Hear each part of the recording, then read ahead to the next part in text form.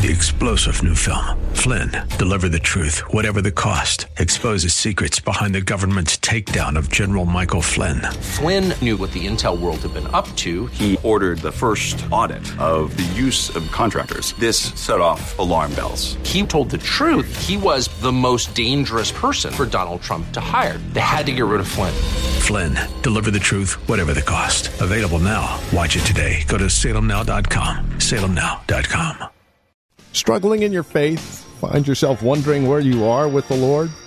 A weak faith in a sure word is the subject of our time today, here on Truth for Today with Pastor Phil Howard.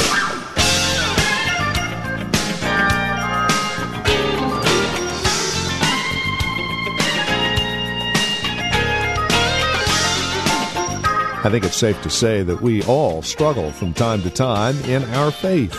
Sometimes strong, sometimes, well, not so much, right? But there is always a sure word. God's word is never weak and never strong. It's consistently eternal. And therein lies our hope and our comfort in the midst of weak faith. Join us for today's broadcast of Truth for Today from Valley Bible Church in Hercules. Here's Pastor Phil Howard. We're continuing our studies in the book of John. Next week, I'm going to go back and do a message on what is worship and deal with the various concepts we have. I don't want to race by John 4:23 too quick. I want to come back and see what music has to do with worship, what preaching has to do with it, what you have to do with it. And so we're going to look at what worship is next week. But today, I want us to focus on a man's faith. I call it weak faith, and I don't know if that's fair to the nobleman. We might just call it faith in a strong and a sure God, faith. And I'm going to look at four aspects of his faith. First of all, his faith is born out of crises. And this is the thing that sets him up to come to Christ. Crises in his life. The second thing about his faith is that he became convinced once he heard the word of Christ. That's all he needed, was a word from Christ. And it was convincing to him. He goes home to see the miracle in front of him. The boy is well. And so his faith was confirmed by the real evidence of what God did in the life of his son. And then I want us just to consider how contagious can your faith be. It said that he and his whole household believed after this incident. And so I want us to consider this great incident. Christ has just been in Samaria.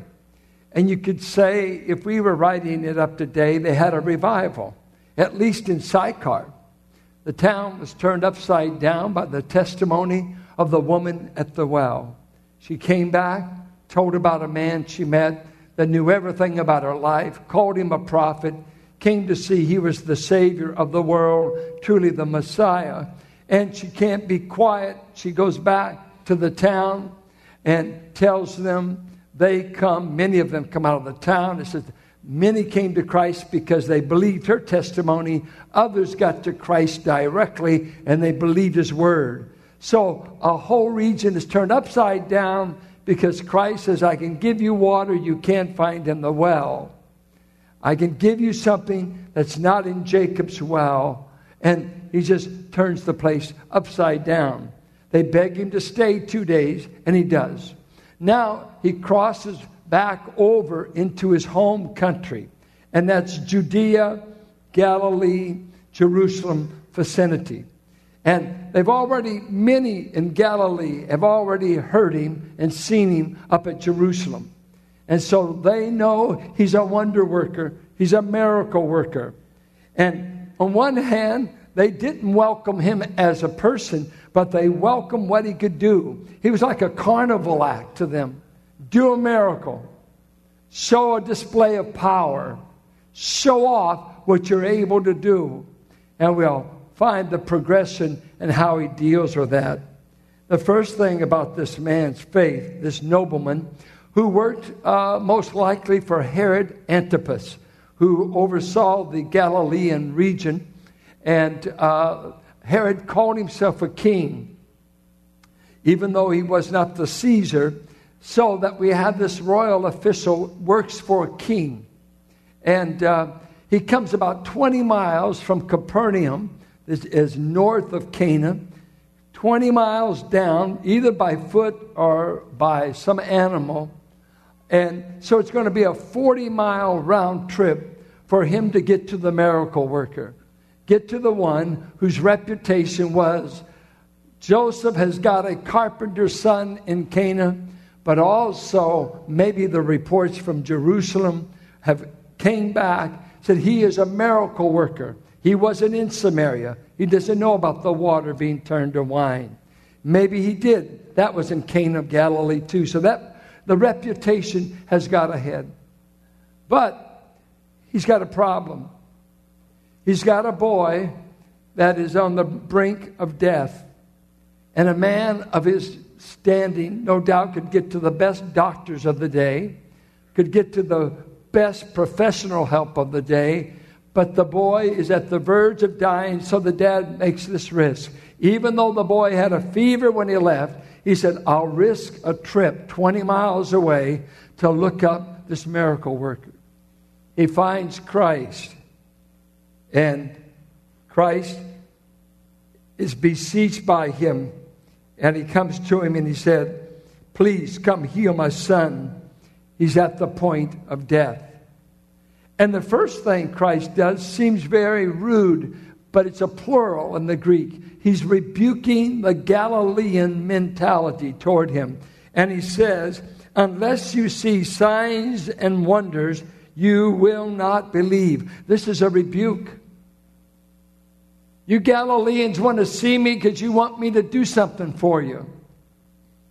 You want the doctor to get you well, but you don't want to know the doctor. I've never gone to lunch with anyone that's ever been my doctor. I've never been in their home, and some of them, I thank God I didn't have to get to know. I didn't go to them because I wanted to know them. I went to them because I wanted them to make me well. I wasn't trying to strike up a new friendship. I didn't care how obnoxious they could be if they had the skill to get me or my loved ones well. I was on a journey. And Christ, when he comes into Galilee, on one hand says they welcomed him, but they only welcomed him if he would perform miracles and signs. They didn't want his person. They have not bought into the fact he's Messiah. They haven't bought into he's the Son of God, but we would like to see you perform some more. And he rebukes their attitude. And in the midst of this rebuke, this nobleman, he's not from Galilee. He's up at Capernaum. He's not part of this crowd's mentality. He hasn't even been around. He said, I've come because I have a boy that's dying. That's what brings me. My needs bring me to you, Christ. Only you can fix the situation. I think this points to something that happens in our lives all the time. Crises is the only way some people ever come to Christ. That they've got a situation, they've got a boy, they've got a girl, they've got a health problem, they've got a marriage problem, and they've tried everything, and they're going to finally give Jesus a try. And their problems and their pain have a way of bringing them to Christ. Now, God is not fooled for why you came. He didn't say, only the healthy can get to me. Only the people that just want me, He'll accept you for coming because you're in pain. He uses that pain to get you to come. Did you know that crisis is often a gift from God to get you to come to the end of your resources and make you see, I need a great Savior. I've got to look up Jesus. If I don't get him on the case, there's nobody that can make this boy of mine stay alive. He's at wit's end. Lewis said it maybe the best. in the problem of pain. Famous line that God whispers to us in our pleasure, speaks to our conscience, but He uses pain as a megaphone to speak to a deaf world. Pain is the only way He gets some people to ever come to Him. And so He brings the pain to turn you around and to bring you to Himself. Think in your lives here, the pain God has used. I think of the Heilicks, some friends of ours, that when we first met them, they had just lost a child that had been drowned. And in that pain, here he was, a preacher's boy. She, a girl that grew up at Sherwood Forest, got away from the Lord. And neither one of them living for the Lord. But God tracked them down. God used incredible pain. When you bury a child, God's shouting at you. I think of my own mother. She came to faith only after she saw her 4-year-old boy run over in front of her. And after 3 months or so of getting over the nervous breakdown that ensued, then she went to a home Bible study on the block. And there she came to Christ. But it was in the midst of the grief of a young mother burying a firstborn son.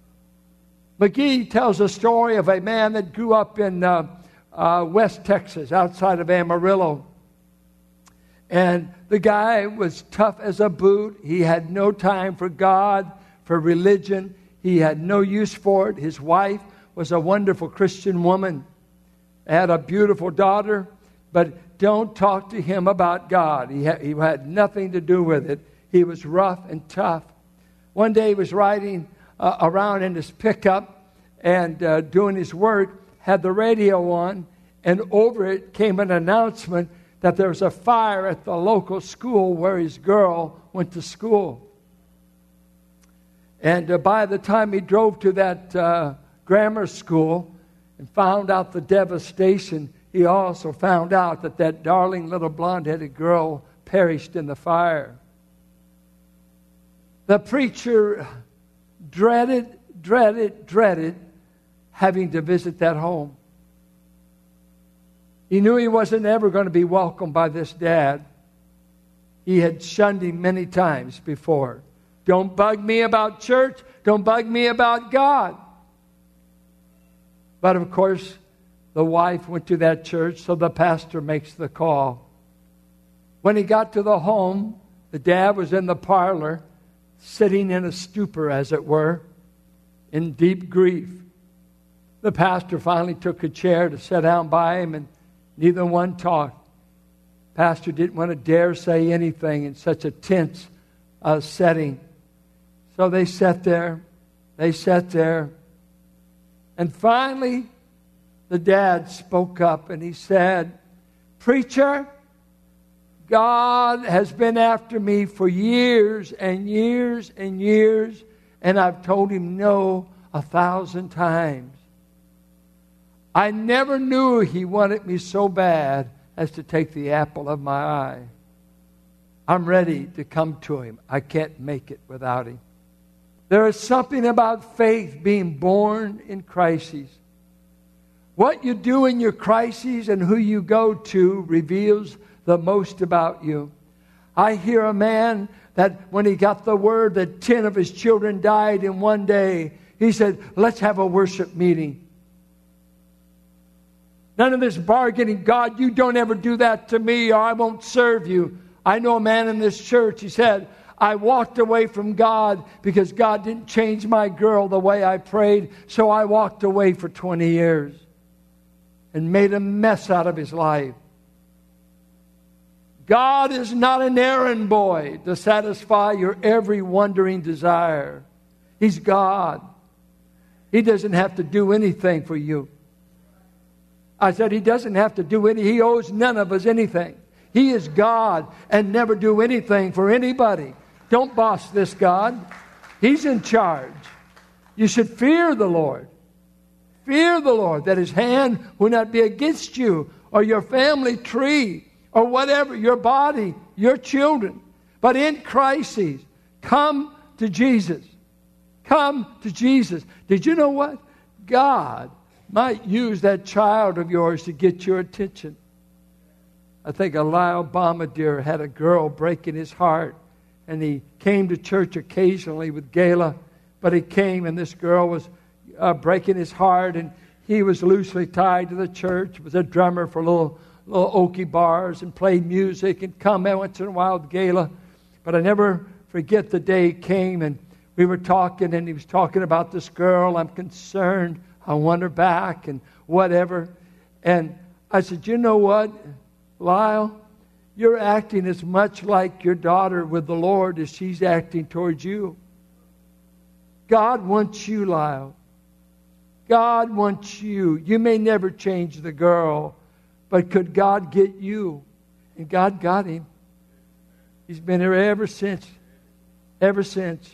Played in our worship team for years. God turned a broken-hearted dad's heart towards home. Crises had a divine effect. God was tracking him down with his own girl. God uses sorrow to get you to come to the only one that can wipe your tears and restore and build your heart. Crisis faith. Where are you going to run? When crises hit your home, your health, your finances.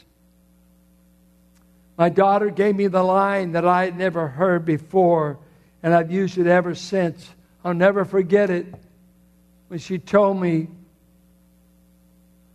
I didn't know that Jesus was all that I needed until he was all I had. If she felt stripped, felt removed from God, family, friends, but in her sorrow and in her pain, God made her say, all you've really got is me. You ought not run from me. To whom can we go, Lord? Only you have the words of eternal life. Well, in his crisis, he says, I don't know this man, but I'm going to make a 20-mile trip, a day's trip. I got to get to the only one that can take the case. Nobody so far has done it. So he beseeches Christ. And in the Greek, he just keeps repeating the request. I don't care about what the Galileans think of you. I know they demand miracles and signs. I am just telling you, I got a boy about to die, and you're the only one that can fix it. And Christ says to him, go, your son will live. The man believed the word that Jesus spoke to him and went on his way. That's it.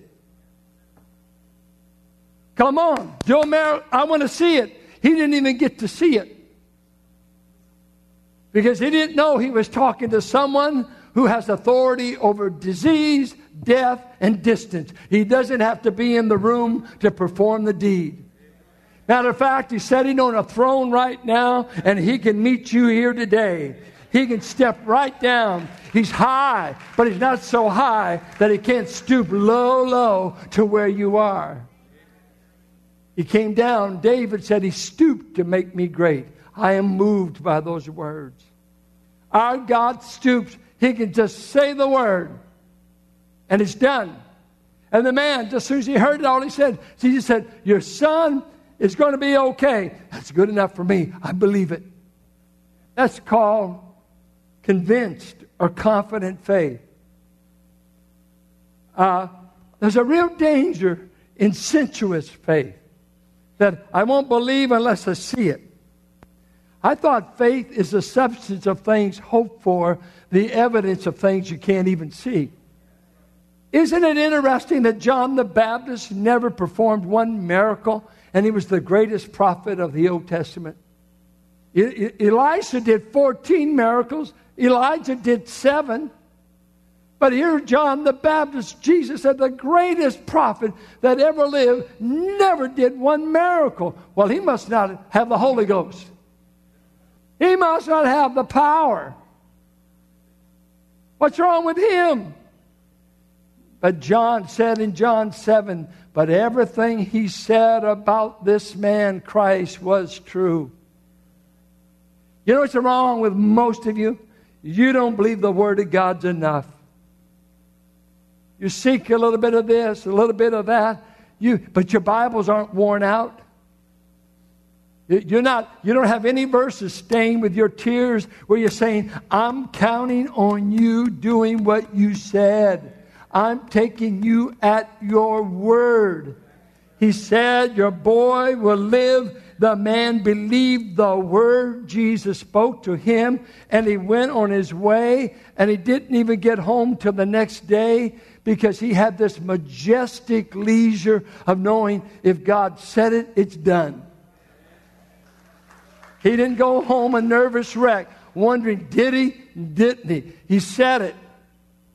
We've got more dynamite, more power, more promises. Did any of you, a lot of you look so young and frisky, you don't even know what I'm talking about. Did any of you ever see a promise box? Who grew up with promise boxes? And you're a remnant in this church.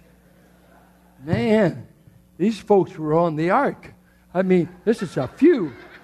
Just everybody kind of dim. Well, my sister for sure, she had a promise box.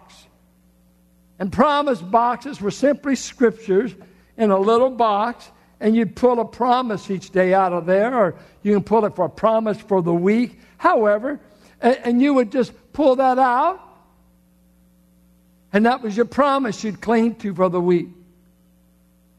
Because you were living on promises and not dying on problems. Living on promises and not dying on problems. Some saints, every time I get with them, all I hear is their problems. I never hear any promises. I don't hear a promise. Your God already died. He can't keep his word.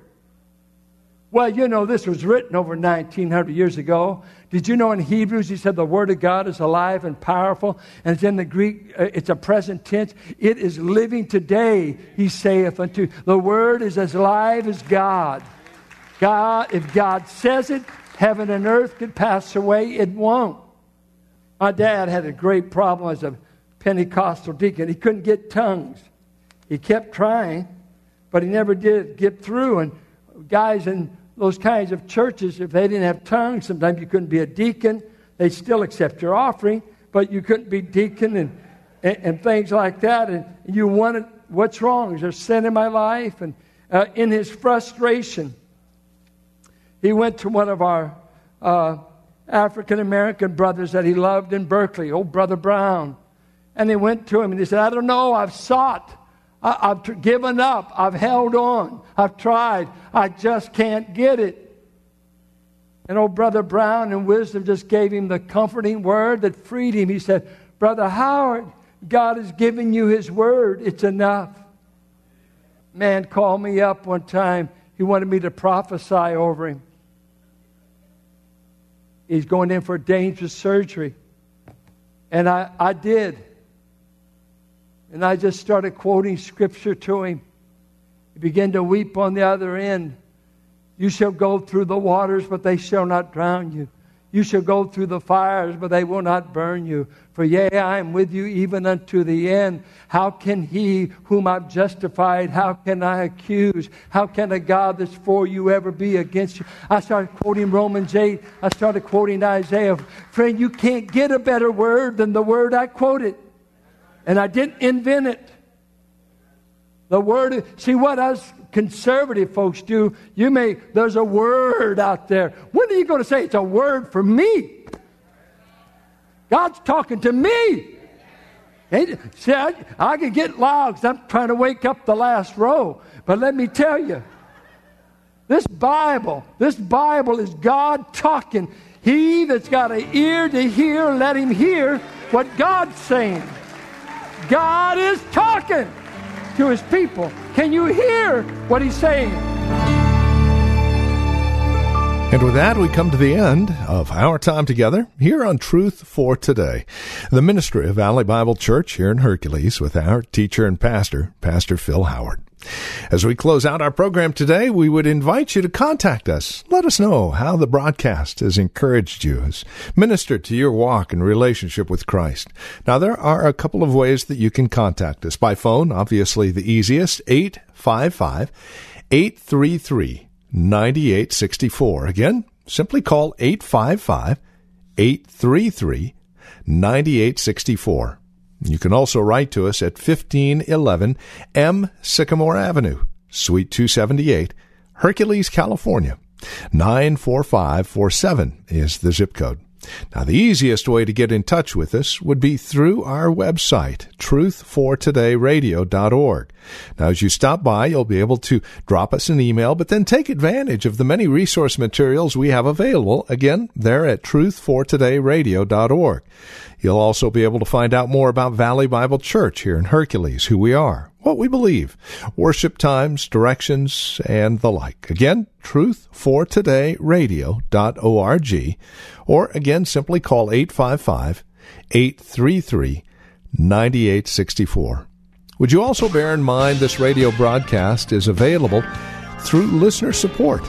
As you link arms with us financially, we are able to continue the ministry here on this radio station. So please consider that as you contact us. And then come back and join us next time for another broadcast of Truth for Today with Pastor Phil Howard. Blessed be the name of the Lord.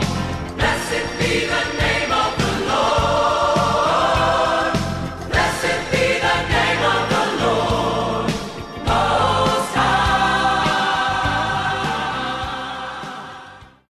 3-star General Michael J. Flynn, head of the Pentagon Intelligence Agency, knew all the government's dirty secrets. He was one of the most respected generals in the military. Flynn knew what the intel world had been up to. He understood its funding. He ordered the first audit of the use of contractors. This set off alarm bells.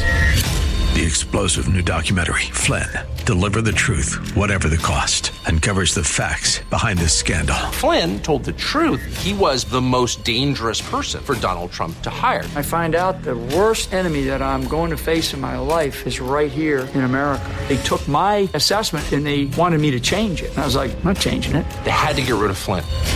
With in-depth interviews, archival footage, and never-before-seen personal records of the man behind the headlines. I just felt like I was drowning. Flynn, Deliver the Truth, Whatever the Cost. Available now. Watch it today. Go to salemnow.com. salemnow.com.